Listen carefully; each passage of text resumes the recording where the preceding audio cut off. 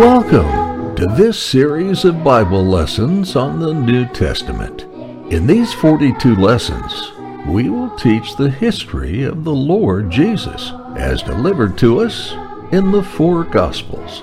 We will start with the days that led up to Christ's humble birth in Bethlehem. We will then look at his blessed ministry, his suffering, his death, and resurrection. His humble life on earth concludes with his ascension, and after this, the blessed outpouring of the Holy Spirit. Lastly, we will teach the calling and ministry of the greatest evangelist that ever lived, Paul the Apostle. These last lessons are taught from the book of Acts and include Paul's missionary journeys. Be sure to use the lesson guide with questions and knowledge exercises presented with these lectures.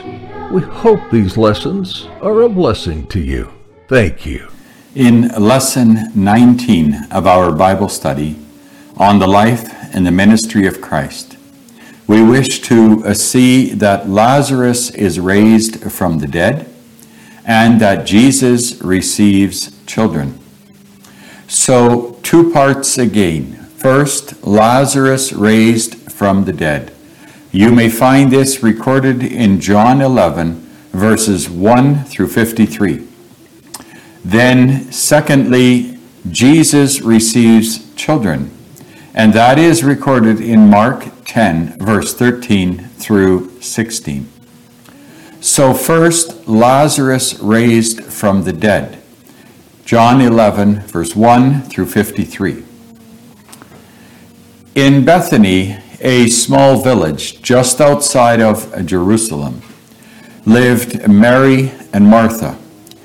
Jesus would usually stay with them when he came to Jerusalem because Mary and Martha loved Jesus and Jesus loved them. Not just with a human love, but Mary and Martha also had received grace to believe that Jesus Christ was the Son of God, the Messiah to come. And they had a brother named Lazarus. Now this Lazarus is sick unto death.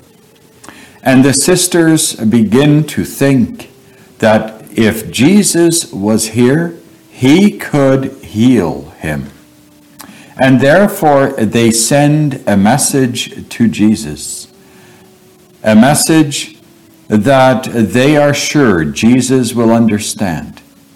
He whom thou loveth is sick. And Jesus is in Galilee at this time. And so, although the sisters thought that Jesus would come immediately because he loved Lazarus, yet Jesus remains for 2 more days in Galilee. And then he says to his disciples, "Come, let us go to Judea." Oh, when the disciples hear this, they are afraid. And they say it to Jesus. They say, "What? To Judea? The last time that you were there, they wanted to stone you. Why would you go there again? That's not safe." But then Jesus says, "Lazarus sleepeth, and I will go to raise him from his sleep." Now, Jesus knew that Lazarus had died, and Jesus was referring to the sleep of death, that he would raise Lazarus from that sleep of death. But the disciples thought that Jesus meant physically sleeping. And we know that a sick person who is sleeping, that is recovery. He is getting better. And so they say as well to Jesus, "Well, if he sleepeth, then we don't need to go because he's going to get better. It is well." And then Jesus says to them, "Lazarus is dead." and I am glad that I was not there, that you may see and believe and glorify me. But he says, we will go to him now. We will raise him from the dead, and you will see the glory of the Son of God. Oh, then Thomas says, come, we will go with him. But Thomas is that doubting disciple, and hear what he says. Then we shall all die with him. They honestly believed the worst, that Jesus' life was in danger, because the opposition to Jesus was increasing all the time. And so they go on their journey to Bethany. And of course, that takes some time to get from Galilee to Bethany in Judea. And by the time that they come near Bethany, Lazarus has already been dead and buried for 4 days. But when Martha hears that Jesus is coming, we can well understand that there is a news that spreads quickly when Jesus is traveling, and so she hears that Jesus is coming. And then she leaves the home and she goes to meet Jesus. And then she says to him, Lord, if thou hadst been here, Lazarus would not have died. Martha knew that Jesus had power, and she believed it because she says, but I know that whatever you ask of God, God will give it, because you are the Son of God, come to do the will of God. And so deep down, I believe there was a hope in Martha that Jesus would do a miracle. And then Jesus says to Martha, thy brother will rise again. Martha says, yes, I know. I believe in the resurrection of the dead. I believe that on that last day when the trumpet will sound, then the dead will all rise. Those out of the grave and those out of the ocean, they shall all rise. They shall all appear before the judge and the final judgment, and they shall receive a new body, and those that are born again, that have received grace, they shall enter into heaven with soul and body. And so she testifies that she understands and believes the resurrection of the dead. But then Jesus goes on to instruct her, and he says, I am the resurrection and the life. Anyone who believes in me shall live. Jesus says, I have that power to raise from the dead. I will suffer and I will die, and I will raise from the dead. But so it will be through my power that the dead shall hear the voice of God and rise. Then Martha says, I believe that thou art the Christ, the Son of God. There is her confession. And then as she goes to call her sister Mary, and she says, come, the Master has come, and he is calling for you. And then Mary also goes to meet Jesus. And she falls down at the feet of Jesus weeping.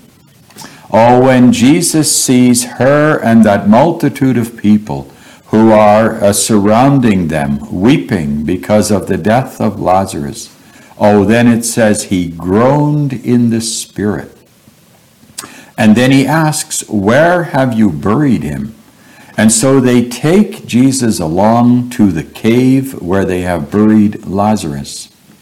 And then we read that Jesus wept. Oh, that is the shortest verse in the Bible.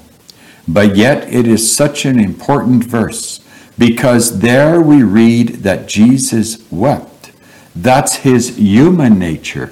His divine nature cannot weep, but his human nature, he is sad also for the death of Lazarus, because he loved him, and that love was also a human love. And so people even see this and they say, see how he loved Lazarus. Could he not have come so that he could have made him better? Oh, they did not fully understand Jesus' power and Jesus' intent. But then Jesus says, take away the stone. Oh, when Martha hears this, as she says, but Lord, by now he stinketh. He has been dead for 4 days already. And then Jesus says, dost thou not believe? And if thou wilt believe, thou wilt see the glory of God. That is what I already said before, and I say it again. If you believe, you shall see the glory of God. Then they rolled that stone away, and they took it away. And Jesus raised his eyes to heaven. And then he prays, and listen. He says, Father, I thank thee that thou hearest me always. And he says, I pray this so the people might believe. He did not need to remind God the Father. No, he does this so the people will hear his prayer and they will believe. And then Jesus cries out with a loud voice, and he says, Lazarus, come forth. And look, there comes Lazarus, walking out of the cave in his grave clothes. Oh, then Jesus says, loose him. And there stands Lazarus, alive and well. Oh, when the people that are surrounding see this, then many believe in Jesus and in his power. But there are also some who go to Jerusalem to tell the Pharisees what has happened. And oh, when the Pharisees hear this, then they gather together as a council, and they begin to discuss, and they ask, what must we do? What shall we do with this man? Because if he continues to perform these miracles, all the people will believe him, and all the people will follow him, and then the Romans will become angry. And then the Romans will destroy our nation. And then Caiaphas, who is the high priest at that time, he stands up and he gives counsel, not understanding himself that that counsel is of God, but he says, it is better for one man to die than for the whole nation to perish. Oh, notice, because one man will die, Jesus Christ, the Messiah, so that his people will not perish, but will have life everlasting. And so, from this time on, we see that the Pharisees took counsel to put Jesus to death. Then, in part 2, we turn to Jesus receives children. In Mark 10, verse 13 through 16. Jesus and his disciples are along the way when some mothers bring their children to Jesus, asking him to touch them and to bless them. Oh, when the disciples see this, they rebuke those parents, and they say, go away with your children. Can't you see that Jesus is busy? And why would Jesus take time for your children? But when Jesus hears this, he is displeased, and he says, suffer the little children to come unto me. Forbid them not, for of such is the kingdom of God. Oh, Jesus says, we must all become as a little child, to be instructed, to be led. Otherwise, we will not enter into that kingdom of God. Oh, we must be born again, and then we must grow as little children in that faith.